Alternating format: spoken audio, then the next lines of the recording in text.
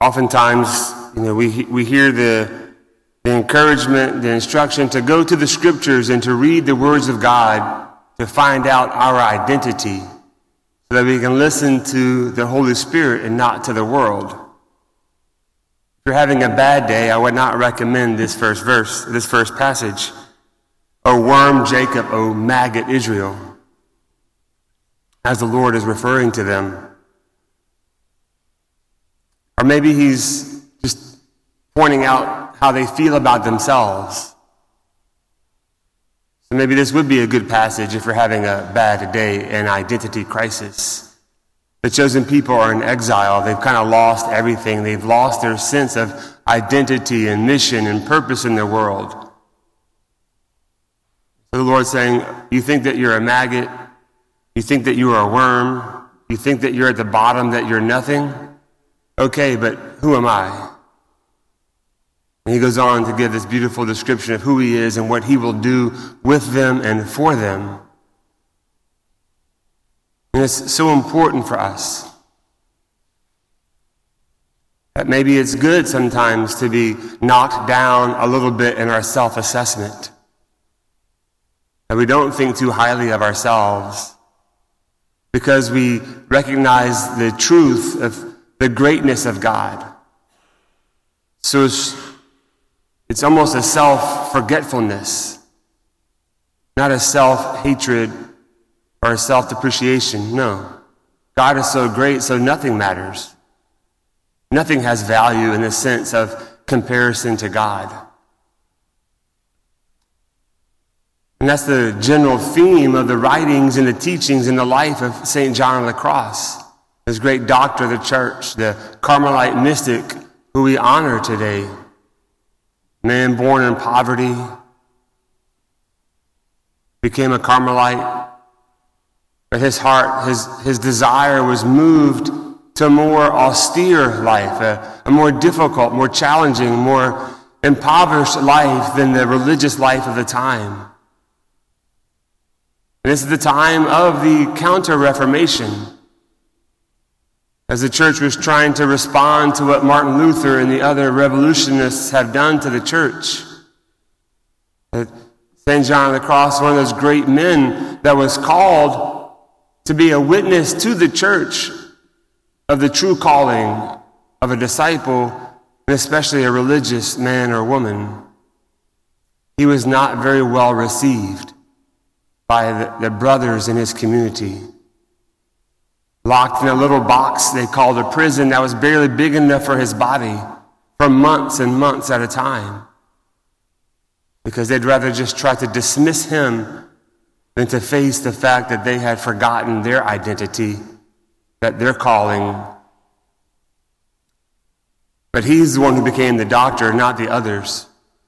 He's the one who has a feast day on our calendar and not the others.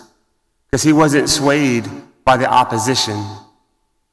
And in that torture that he faced from his own friends, his own community, he learned to love the cross. Saying that the thicket of the cross is the only way to salvation. And so that first reading where there are the maggots and the worms, we can probably say that St. John of the Cross would delight in that title, recognizing his complete and utter nothingness compared to the glory of God. And when we get to that point, he would teach us, then we can be filled with the glory of God ourselves, and we can become the light to the world. As we climb the mountain towards heaven, the more that we forget about ourselves, the less things that we think we need, we become lighter in our spiritual life, and it's easier to climb that mountain towards heaven.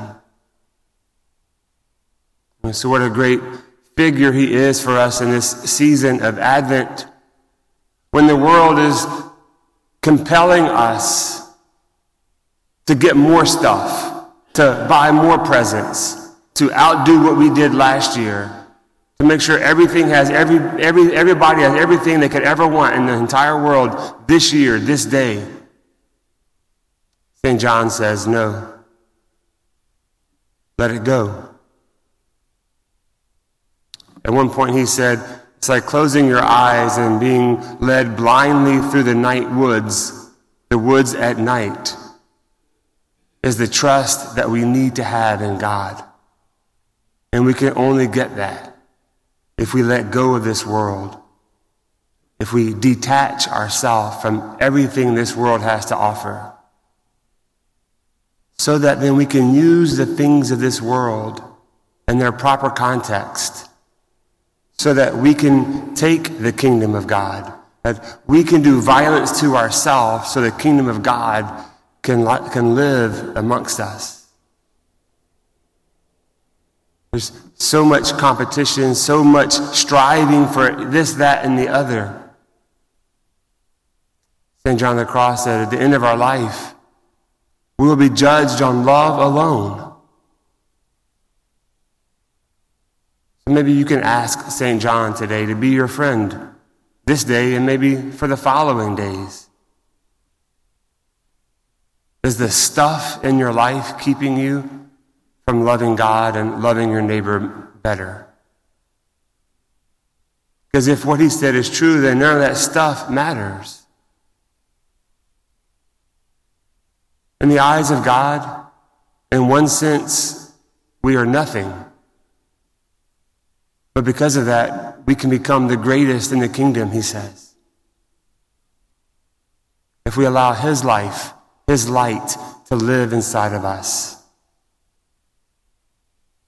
Pray for that grace of detachment, of self-forgetfulness, so that you can truly love. Because in the end, that's what you'll be judged on. You'll be judged on love alone.